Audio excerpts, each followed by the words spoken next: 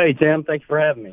People can read what you have written on our website, WGAUradio.com. You have written an open letter to the community expressing or addressing the concerns that some people have about our local hospitals, yours and St. Mary's, other hospitals around the region, the ability to handle this spike in COVID cases. All those reports that we have filled all the beds, especially the ICU beds, we're sending patients elsewhere. How concerned are you? How concerned should we be? Yeah, Tim, thanks for having me. We wanted to kind of share that letter to let people know that as we started hearing those reports that we wanted to clear up some confusion and let people know that we are very capable right now of handling what we're seeing. We're currently from a volume standpoint, we are very busy. We're stretched, but it's similar to volumes we had pre-COVID. If you remember when this pandemic first outbroke, we canceled elective procedures for about a month and a half. And we've been busy catching up with all those procedures as well. And so we've also created additional surge capacity plans to help us, as the volume fluctuates up and down during the day. Well, how often does this happen? And first of all, let's first define some terms here. Michael Burnett, CEO, Piedmont-Athens Regional Medical Center. Diversion. We have all learned that word as it relates to hospitals in recent days. Tell me specifically what that means.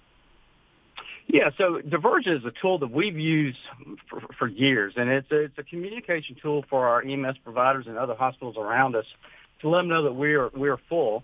And it's example being if we're full in ICU beds and St. Mary's has one, we want an EMS provider to go to that facility that has an open bed.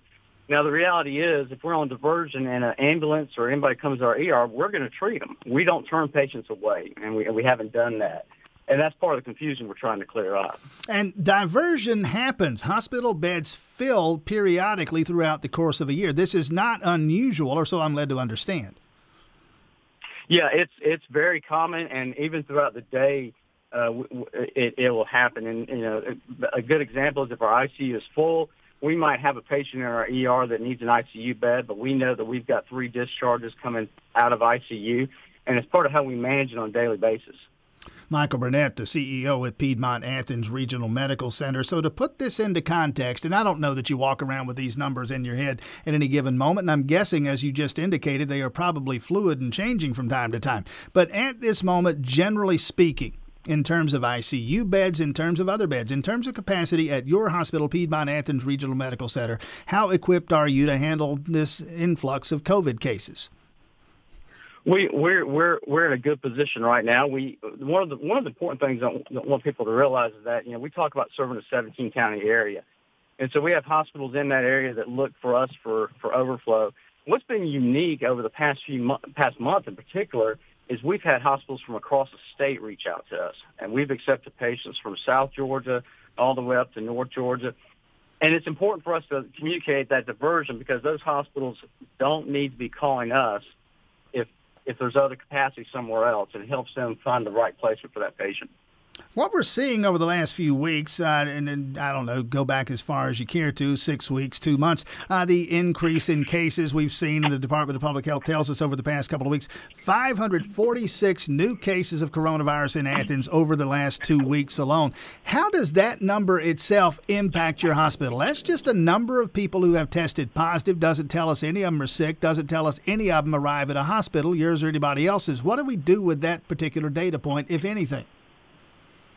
Yeah, if you follow the DPH website and the graph of cases, it follows the admission rate that we see at hospitals across the state. So when you see a spike going up, we will see more admissions. And to put in perspective, probably roughly 15 to 20% of our patients in-house are COVID related. So it's not all COVID patients that we're dealing with. As we've seen that capacity increase, a couple of things that are happening at the state level that are going to help us is last week we opened up another 100-bed unit in coordination with the state at Piedmont Atlanta Hospital to help with overflow. This week, the Georgia World Congress Center opened up additional beds to help that overflow, to help the demand from across the state. And then on Tuesday of this week, Georgia Hospital Association, along with Grady, opened up the Georgia Coordinating Center, which is helps coordinate all the bed availability across the state. to manage in these overflow patients. So we've created additional capacity not only locally in our own hospital, but across the state to help meet these surges as they come about. Now, I want to circle back to a point you made earlier, and we were talking with Dr. Senyard, the Chief Medical Officer at Piedmont Athens Regional Medical Center, 3-4 weeks ago, about the same thing here, that what we're seeing is not only an increase in coronavirus patients, but as you and Dr. Senyard were pointing out, we're getting some of the other patients back into hospitals, elective surgeries that were put on hold, postponed, other medical procedures that were on hold during the early months, the early weeks of the outbreak of coronavirus in Athens. That, I gather, also is increasing the pressure on hospitals here and elsewhere. It is, and we're playing catch up, and that's very concerning to us as medical providers. That our surgeons, our physicians are seeing a lot of patients that delayed care. What was something that might not have been more of an elective procedure is now a little more urgent, or somebody that delayed a colonoscopy or mammography screening procedure. We're seeing the effects of that, and so we want people to make sure that they know it's safe to come to the hospital for your emergency care, as well as your routine care.